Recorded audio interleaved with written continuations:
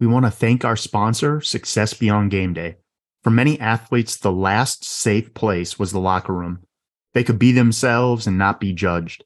Success Beyond Game Day creates a locker room community for athlete development, partnering with individual athletes, high schools, athletic departments, college and pro teams on building their brands, understanding name, image, and likeness, how to get deals, and personal finance, all while leveraging a proprietary assessment that identifies core skills that athletes can leverage to create a competitive advantage, all while creating an environment where athletes can connect to push each other to greatness.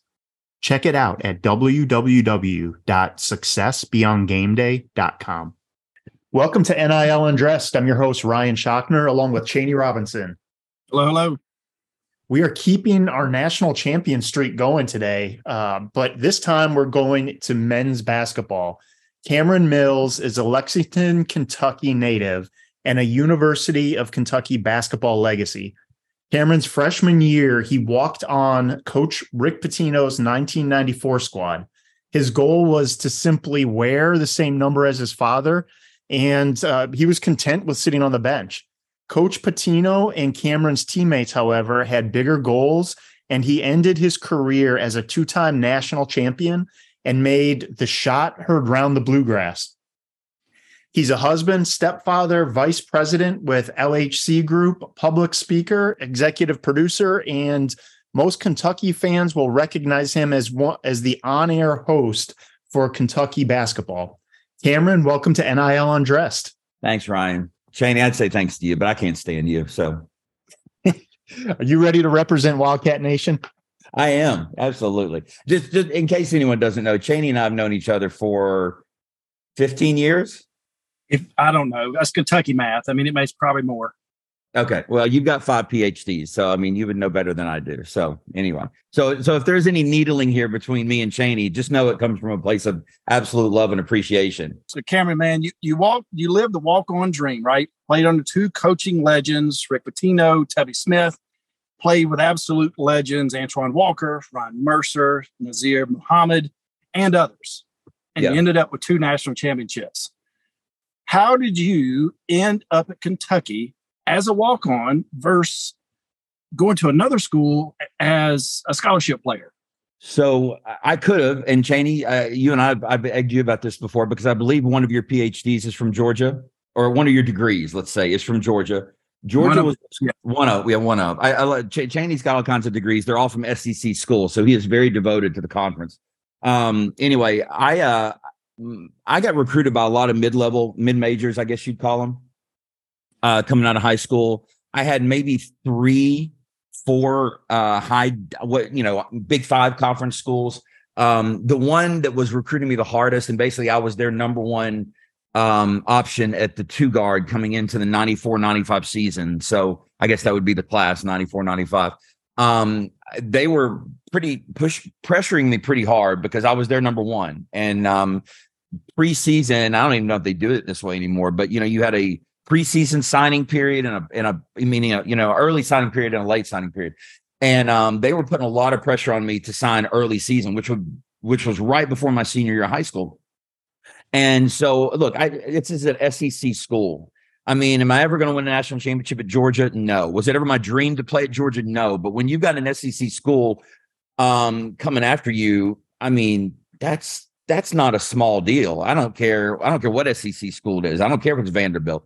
You want to, I mean, you can't turn down that opportunity. The problem is that my dream was not Georgia. My dream was Kentucky, and had been since, I realized what it meant because, I grew up in this state. My dad played basketball for Kentucky for Coach Adolph Rupp back in the 60s.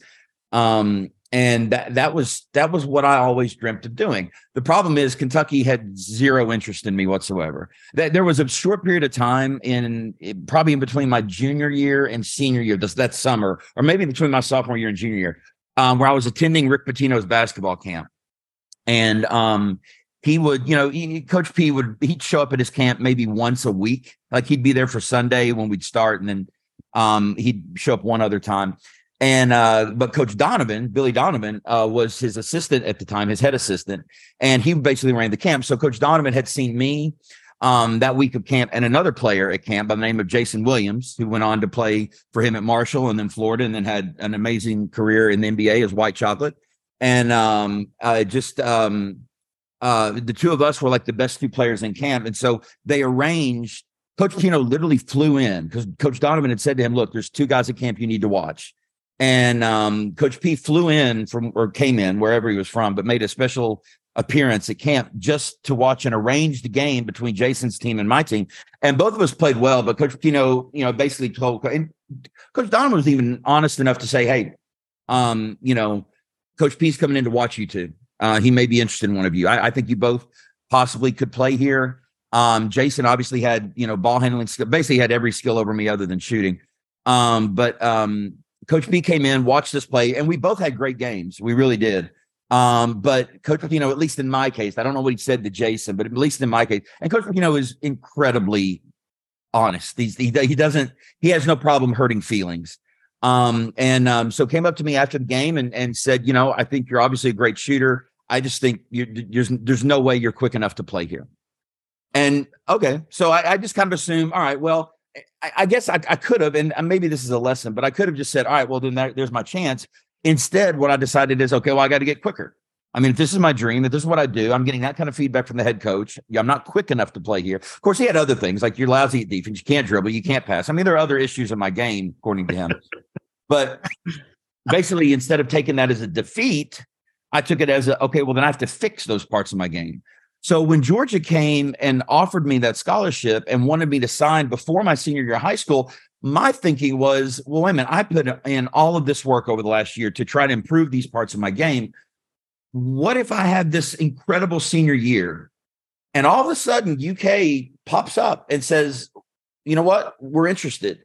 And I've already signed with Georgia. I mean, this is back in the day when you didn't sign with a team and then get out of the contract, right? You didn't sign your scholarship deal, whatever it was, or your national letter of intent, and then just break it. I mean, I don't remember that. I'm sure it happened maybe once. I just don't remember it happening the way it seems to happen today. And so I was worried about that. And so long story short, my dad, who had connections still at the program, through Bill Kiley, who was the long-term equipment manager. And even though he's quote unquote only the equipment manager, he had been there so long, he literally had, he had almost as much power as the assistant coaches. I mean, he just, like, if you wanted tickets to a game, Dad would call Mr. Kiley, like good seats, because Dad had season tickets. If Dad wanted to bring family to come watch practice, he'd call Mr. Kiley. So this is one of those deals where literally Georgia wants me to sign on this particular day. And I remember having breakfast with Dad. I'm like, I don't know what to do. And he said, well, he goes, how about this? How about if I go down, talk to Mr. Kiley and just see? Because Dad thought I raised a valid question. What if I have an amazing senior season and I sign with Georgia and UK becomes interested and I'm stuck with Georgia? And so he went down, talked to Mr. Kiley, and Mr. Kiley said, well, I don't know. Let's talk to Coach Donovan. Coach Donovan comes down, and between the three of them, and I think Coach Pitino was involved at some point during this conversation. And it's always fuzzy who came up with this idea. It wasn't Dad. It would have been Mr. Kiley, Coach Donovan, or Coach Pitino. One of them basically said, look, if you want to play here that bad, why don't you walk on? And that isn't something that anyone had considered. It's even an option, because this is back in the days when Kentucky, we'd already been to a Final Four. I mean, after Coach Pitino started resurrecting the program from the death penalty to NCAA leveled against us in the 89, 88 seasons. And so he didn't have tryouts. He didn't have walk-on tryouts. He did his first year here because he literally only had 8 scholarship players. But then once he got his scholarships back, which would have been 92, 93, he didn't need walk-ons, which isn't to say he didn't have them. He just didn't need them. And so he brought that up. And I remember Dad, coming back to me, getting me out of class, because I knew Dad was going down there. So I'd been on pins and needles all morning. And Dad coming back and getting me out of class. I met him at the front, up at the office of the high school, of my high school. And he said, they want you to walk on. And honestly, all I heard was they want you. I mean, I understood immediately the walk-on part, but it was the mere fact that in any capacity UK would want me, I'm there. Like, and that's where, as Chaney said in the introduction, as you said in the introduction, Ryan, reading Chaney's wonderful words, I I didn't care. I didn't care if I sat the bench for 4 years. I didn't care. My dream was to play at Kentucky. Now, when I say play, I basically mean be on the team. That was my dream. And wear Dad's number. That's what I wanted to wear. I wanted to be the next Mills to play at Kentucky. And I'll never forget the moment that summer, the next summer, when right before my freshman year at UK started, because I was in Lexington. I started basically, I showed up on campus in June. Actually, maybe even May, because I could get a leg up, and I knew I needed a leg up because, I mean, as you all mentioned, some of the guys I played with, these are guys like Nazr Muhammad, as you mentioned. He played 18 years in NBA. He's got the longest tenured NBA career of any Kentucky basketball player ever.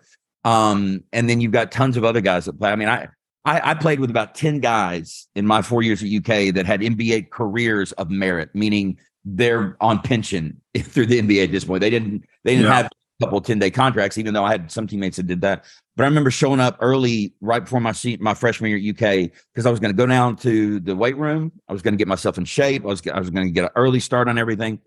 And I remember walking into the locker room, and they already had a plaque up. So everybody had a little cubicle, or not a cubicle, but a little cubby there, which was your locker. And I remember walking in, and there was a plaque up, and it was really cool what they used to do. And they probably still do it to some degree, but what they had done is they had your picture. Now, I didn't have an official, and this is my first day there, but they already had my locker with a picture of me from high school. In this case, it eventually became a picture of me playing at UK, but a picture of me. And then right beside it, Cameron Mills, number 21, freshman. And then they had every person that had ever worn the number 21 down below. So it was like this legacy that you were, and they did that for all the players. And so it was this legacy that they carried on. Like the number you're wearing, here are the guys that wore it in the past. And of course, it was going all the way back to the 40s and 30s. Most of who I didn't know, but I remember seeing, of course, Jack Gibbons' name being on there, who was, I think, the second most recent one. And then the next one below that was, I think, my dad. And so seeing Terry Mills on there in that moment, I was like, I'm here. I've arrived. I am a Wildcat. I've lived my dream. And that was the weird thing. I hadn't even started my career, but yet I've lived my dream. That was my mindset. Yeah. So as you talk about this, and thank you for sharing all that. 4 years at Kentucky, right? Legitimate chance to have gone with a three-peat.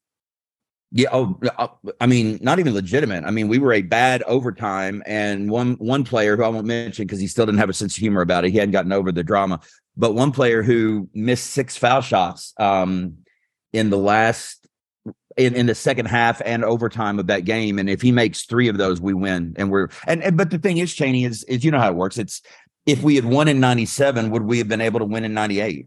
Right. If we win in 97, does Coach Pitino go to Boston, and does Tubby Smith come in as our new coach? And so you never know, but yeah, you're absolutely right. I mean, we were very legit. We were a bad overtime away from potentially being a three-peat team, which I mean, we even started as we were making our run in the Final Four, which is, it's so silly to even say this. It sounds so ridiculous to be this forward thinking, but we were already looking into getting shirts. We hadn't even won the 97 tournament yet, much less knew what we were going to do in 98. Because we won in 96, we were making an incredible run in 97. I think it's when we got to the Final Four, we were like, you know what, we need to start looking into the three-peat trademark, which of course is owned by a guy named Pat Riley, who, though he is a former Kentucky player, probably wasn't going to give that up to us if we happened to want it or need it without a pretty penny. But chances of that, meaning would we have paid for it? I probably would have if we got it. But yeah, we were pretty close to doing that. So most athletes, they just want to get to one national championship game, right? Let's be honest. And you guys were there for 3 of them. Yeah, 3 in a row. Talk about your Kentucky experience, and did it change you and your mindset?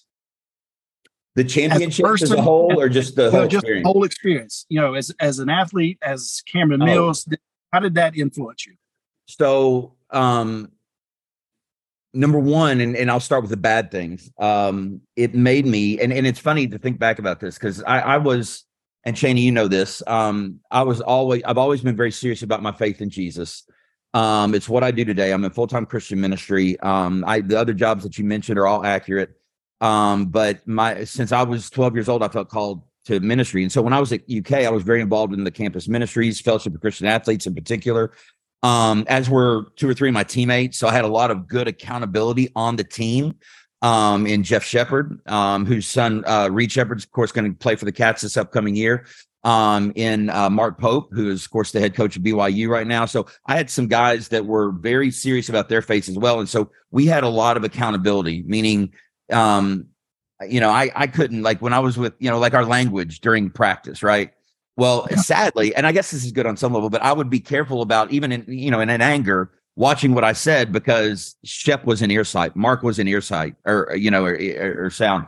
And they were the same way, because it's just how it happens. The problem is that when I started comparing the way we lived to the way his teammates lived.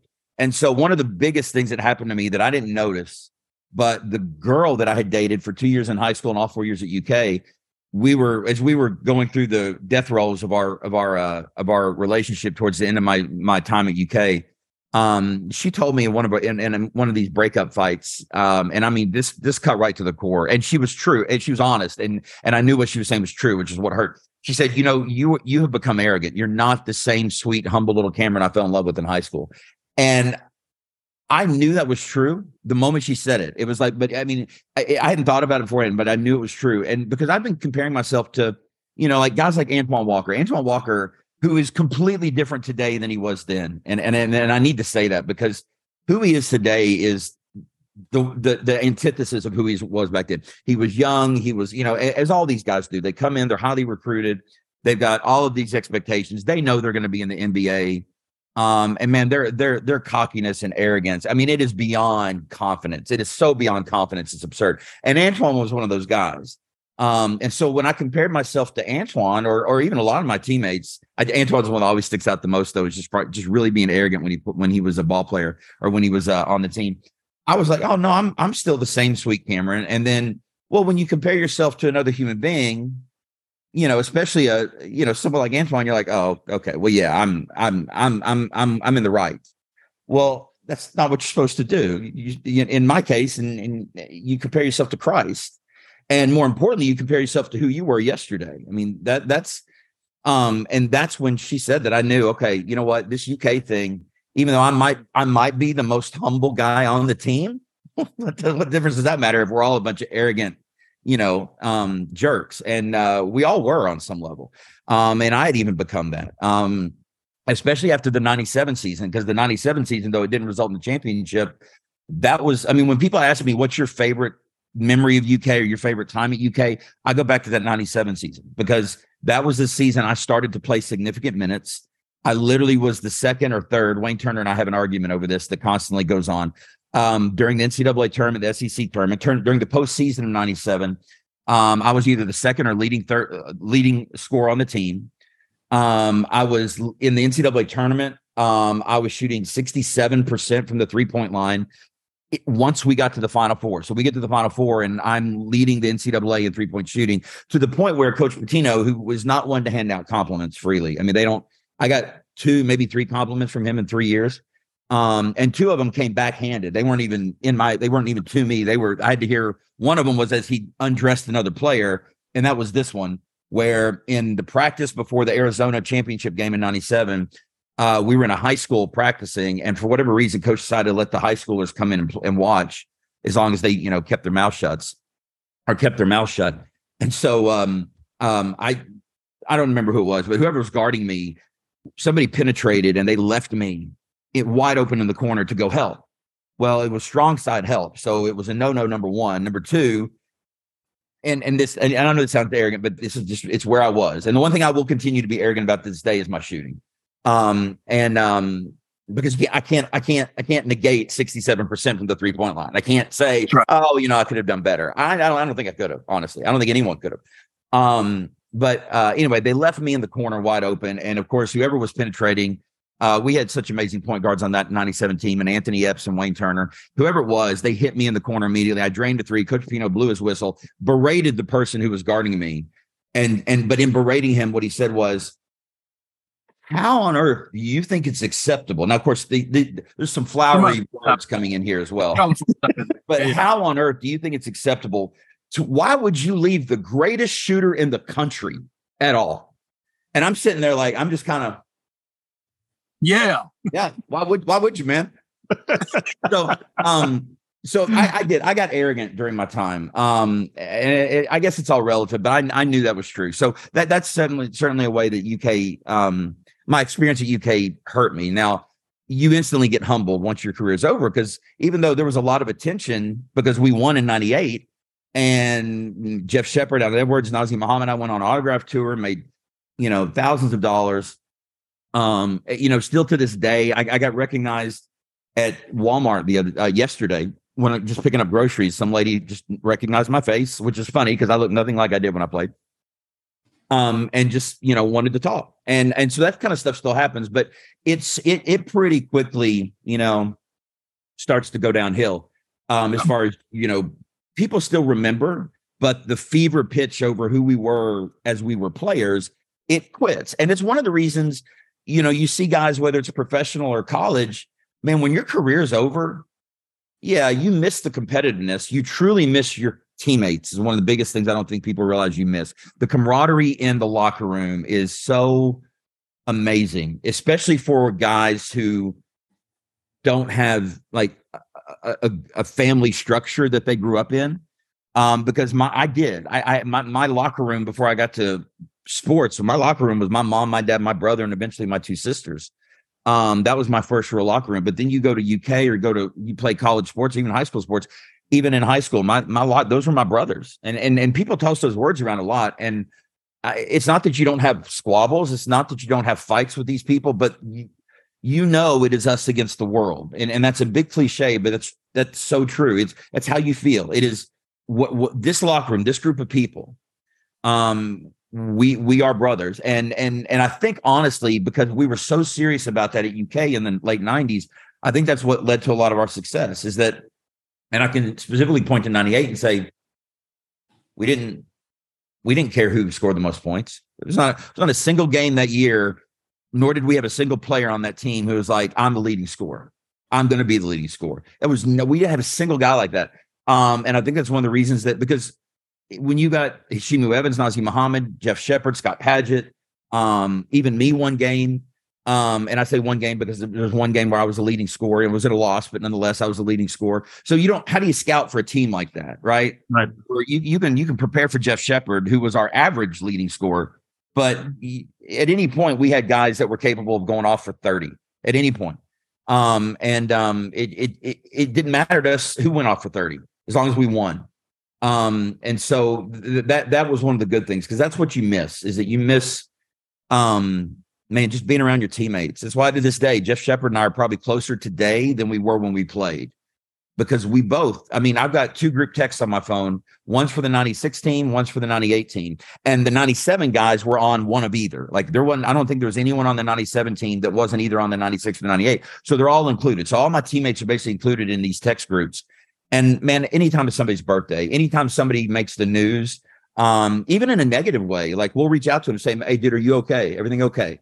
If it's positive, like the other day, for example, Frank Vogel, who wasn't even on our team, he was a manager for us. He was my roommate, but a manager. It came out that he was going to be the next head coach for the Heat, or not the Heat, the Suns, which I guess has happened. I don't watch the news a lot anymore. Somebody sent me that information, and I immediately sent him a text saying, "Man, so this took way too long. You took way too much time off after the Lakers dismissed you after a world championship." So, those are two, one way in negative, one way positive. And then with what we're talking about today, my mind absolutely changed when it came to player compensation, players' rights, how the NCAA, even Kentucky, my beloved Kentucky, who I still love the team. I love Coach Calipari. I love Mitch Barnhart. I genuinely like these people. But my attitude towards, players being compensated for the amount of money they're bringing in these institutions, I didn't even think about it when I played. It's all I think about now. It is all. When NIL became a thing, I was like, you know what? That to me, that was a no-brainer. You can make the argument, well, the kids are getting an education, which, you all want to get into that. We can talk about what kind of education we got, but and that's no shot at the UK in and of itself as an institution, but that was one thing that really changed is going through my career. winning 2 national championships, going to 3 Final Fours. And when you go every tournament you win, every game you win the tournament, that's more money that's coming into the university, actually in the case to the athletics department. Right. Yeah. And you're sitting there like, okay, let's take on average, let's say we got $1 million in 96 for winning it all. We got $1 million in 98 for winning it all. And then you think of all the money that the boosters poured into the program because of those championships. And all of a sudden you start to realize, I'm getting 3 lectures a week. That's what I get. I get talked to. And some of them, not all of them, but some of those lectures, some of those classes were absolute jokes. I mean, just jokes. I mean, I had one professor who by chance, all the athletes were in his classes. If that didn't give you indication as to, and again, Right. I think he did was wrong. He didn't cheat for us. He didn't give us grades. But what he would do is he would lecture for 45 minutes.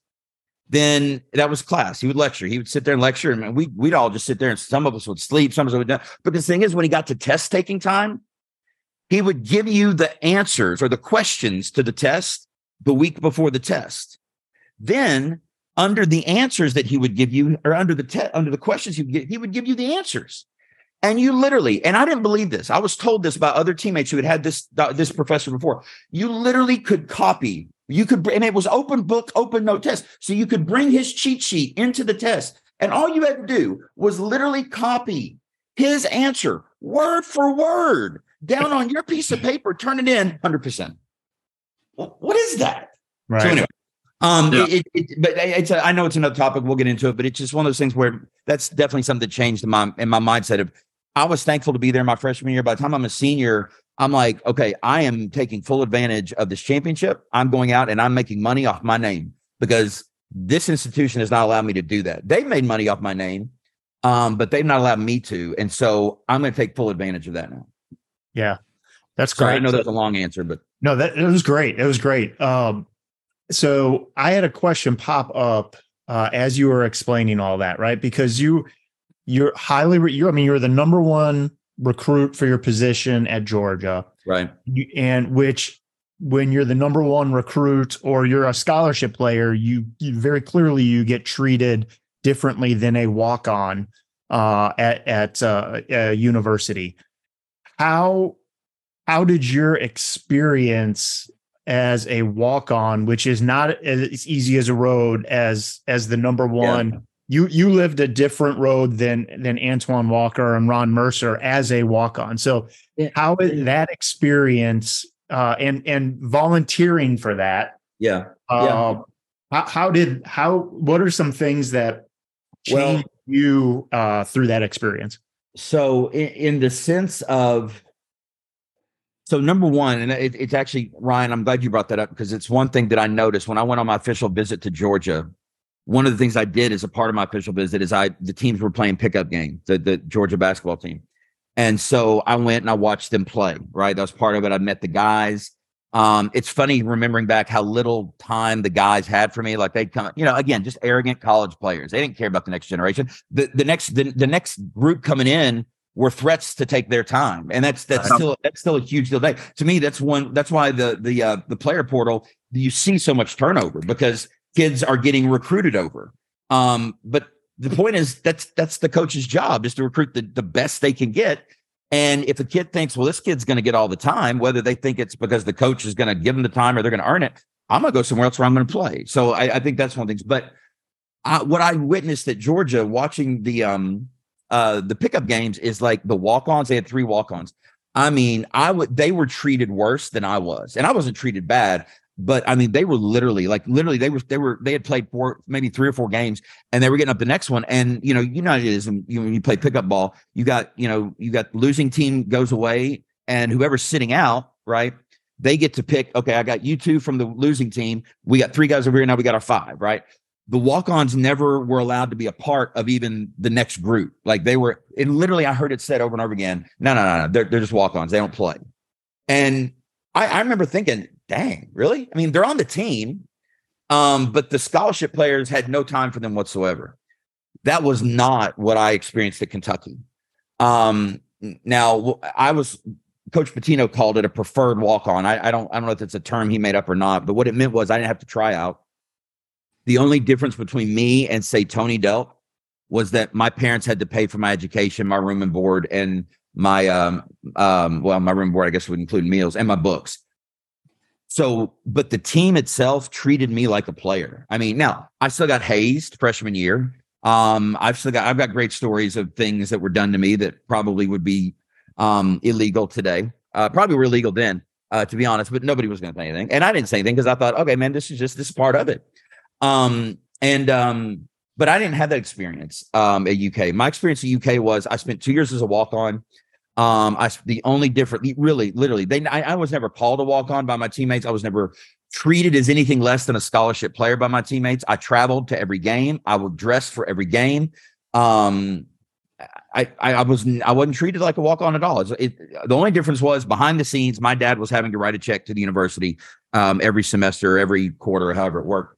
And then my junior year, Coach Pitino surprises me with scholarship, and then Tubby renews it for my senior year. So I was only a walk-on 2 years. And then, so I've got the experience of knowing what it's like to be a walk-on and knowing what it's like to be a scholarship player. And as far as how it changed me, or my experience with that, I don't know that there was much difference, because I was thrilled to me personally, being able to say that I had earned a scholarship at UK. I mean, you see man, it brings tears to my eyes these days when you see, it typically happens at a football team, right? When a coach awards a walk-on in front of the whole team, awards a walk-on a scholarship. I mean, the team erupts, the kid's in tears. And I'm sitting here, I'm like, this is one of the coolest things you can see. Coach Pitino, again, being Coach Pitino. And by the way, I'm going to make it clear. I adore Rick Pitino. He transformed and changed my life. I hated him at the time, but I love him now. I love what he gave me when I played ball there. But the way he didn't do that. He wasn't about pop and circumstance a lot. It wasn't I literally found out I was going to be put on scholarship.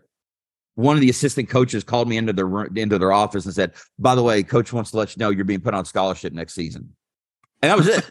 I mean, they didn't even sound excited about it. I mean, they weren't even like, "Guess what? Oh, you're not gonna believe this." It was like they were on the phone, probably talking to a recruit. Get out. Have a seat. Can you hang out? Coach putting you on scholarship next year. All right. See you later. I mean, that's literally what it was like. Whereas I literally got in my car and I started crying, because I'm like, because that was never talked about. That was never expected. That coach never alluded to the fact that, hey, maybe this next year, like, it was just out of the clear blue. And the phone call that I got to make to my mom and dad, for two reasons. Number one, because it saved them some money now, right? But more importantly to me, it was that I'm now like, I've earned a scholarship at Kentucky, right? Like, what I turned down at Georgia, I've earned at Kentucky. Now, it was also stated to me that the reason I got that scholarship was that, well, we just had one lying around, is basically what was said. I'm like, again, guys, you can have it. Could we like it's like, I know we have a marketing department at UK, but I feel like the coaching staff could have used some marketing and PR help. But the thing is, when I thought about it, I'm like, wait a minute.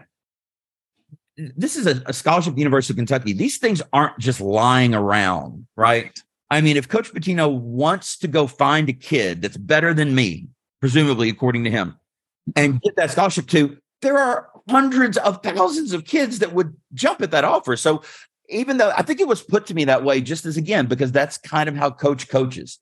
It is a break you down, belittle you, take your greatest insecurities and shine the world's brightest spotlight on them, and then build you up to what he wants you to be as a player. And what that ultimately comes is a physically and mentally tough individual who is able to be coached. And that probably overall is the biggest thing I learned from him. The biggest lesson I learned at UK was how to be coachable in every aspect of life. My least favorite phrase in the world is constructive criticism. I hate that phrase, because all criticism can be constructive depending on how I take it. You can mean it to hurt my feelings. You can say it to crush me. But if I'm actually listening to the words being said and not how they're being said, there might be some truth in there that I need to apply to my life to change my life. It's like that my girlfriend in college who said, "You're not the same sweet Cameron." Did I want to hear that? No. Did I expect to hear that? No. But the moment she said it, I'm like, dang, that's truth. And I better change some things about my life. Yeah, no, that's great. I mean, and your attitude and your perception and how you receive it is ultimately what it comes down to. That's all it comes down to. I mean, I hate the attitude people have sometimes of like, when they take that, well, I'm not listening to you because you better learn how to talk to me.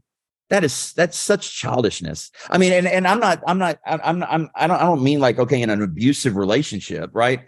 I mean, when somebody in anger says something to you and you're like, I'm tuning you out because until you could talk to me like an adult, I'm not listening to you.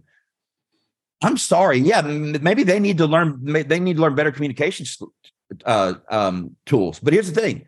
I can't change them.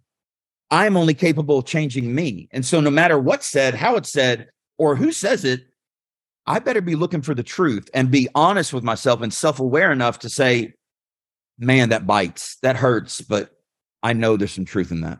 And and now I need to change. I better change. I've got to do something about this in my life because I'm failing.